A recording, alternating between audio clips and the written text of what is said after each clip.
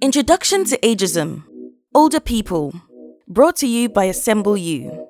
It's time to work on you. So sit back and listen to practical, actionable advice to accelerate your progress. This track will cover definitions of ageism, some experiences of older people in the workplace, and ways to alter an ageist culture and develop a more inclusive workplace for older people. Let's take a look at what ageism means. A 2021 United Nations report on ageism found, every second person in the world is believed to hold ageist attitudes, leading to poorer physical and mental health and reduced quality of life for older persons, costing societies billions of dollars each year. The report unveiled just how widespread ageist attitudes are.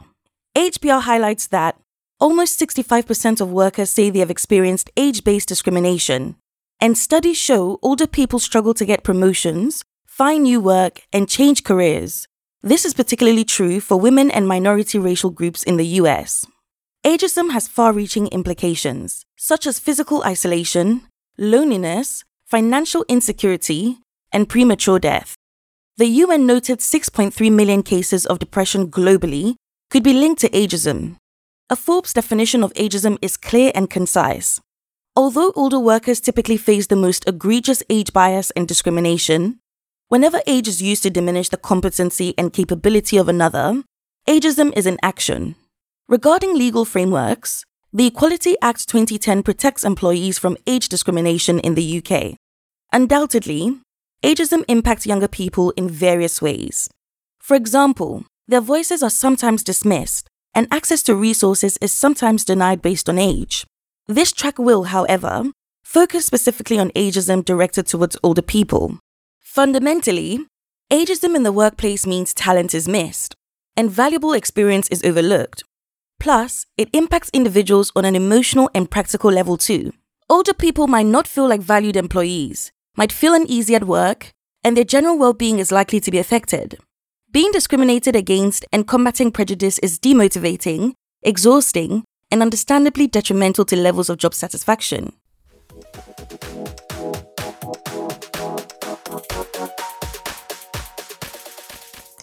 Ageism can manifest in the form of both language and behaviors. Unconscious bias may mean hiring managers dismiss older candidates. In this instance, they could be making assumptions based on stereotypes and prejudicial views. Age indicates nothing about a person's talent or suitability for the role. But how many recruiters hold harmful and discriminatory views about older people's capabilities? As Liz Kislik writes, age is not inherently a barrier to change or learning, but familiar ageist narratives would indicate that it is. Some recruiters may try to determine a candidate's age in order to make assumptions about whether they're appropriate for the role. A manager would be subscribing to an ageist stereotype if they didn't give an employee access to new software because they believed older people struggle with adapting to updated technology. Nicole Smith for HBR found, younger employees often disparaged older colleagues' technical skills and willingness to learn. Perhaps you hear younger colleagues joke about older team members being reluctant to change or remaining behind the times.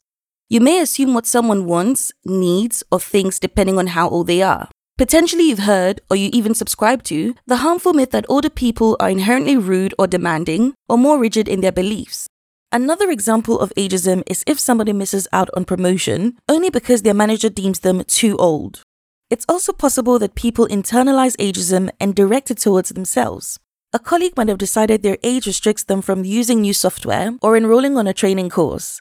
They may feel unwelcome in specific spaces or be hesitant about intergenerational meetings. They might feel they have less to offer because of their age than they actually do. There's also the myth of conflict between generations in the workplace. In reality, contributions from people of all ages are valuable, and diversity of experience and perspective is essential. Of course, individuals may approach teamwork differently, but effective collaboration is not related to age. Make the most of varied experiences and ensure all voices are heard.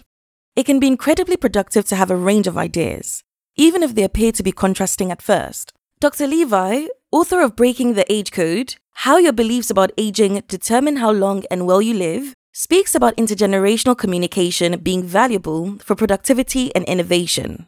Sheila Callahan covers the use of potentially ageist language, especially in terms of generational labels. Categories such as boomer or millennial can feel loaded and often have distinct stereotypes attached. Similarly, using the category of 40 plus to refer to all older colleagues is arbitrary and doesn't acknowledge variation and individuality. It implies 40 is an endpoint of sorts, that everybody over that age is somehow an afterthought, and it doesn't recognize the many working years that follow 40. If needed, refer to more specific age ranges or 10-year age brackets instead. Often, what's not said or done can indicate how an organization feels about a certain group. As Forbes examines, media habitually assigns individual attributes to specific groups of a certain age. In the workplace, it's evident by the absence of age in implicit bias training or anywhere in the DEI strategy, as well as the lack of older candidates recruited. Being aware of bias allows us to develop our understanding and implement the relevant and necessary changes. Dr. Becca Levi found, roughly 90% of DEI programs in place do not include older adults as a group that deserves protection from discrimination. Again, this absence speaks volumes about how seriously organizations really take ageism.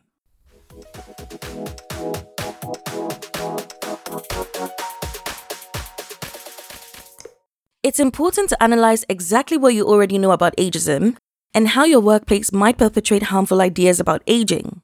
Sheila Callahan for Forbes says, helping employees recognize their own unconscious bias is part of any diversity, equity, and inclusion initiative. Recognizing how age bias manifests in the workplace and effectively challenging it as a critical first step.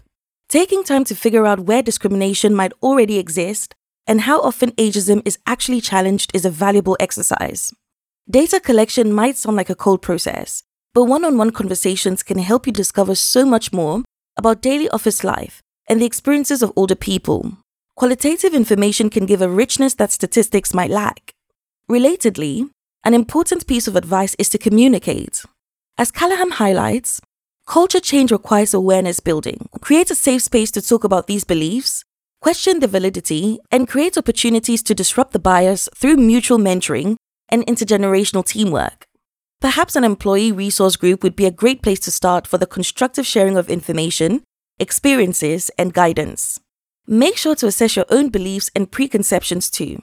There may be certain stereotypes and myths that are ingrained in your workplace and as part of daily practices, and it's important to be able to spot them. A formal audit may indicate gaps in intention, policy, and procedure.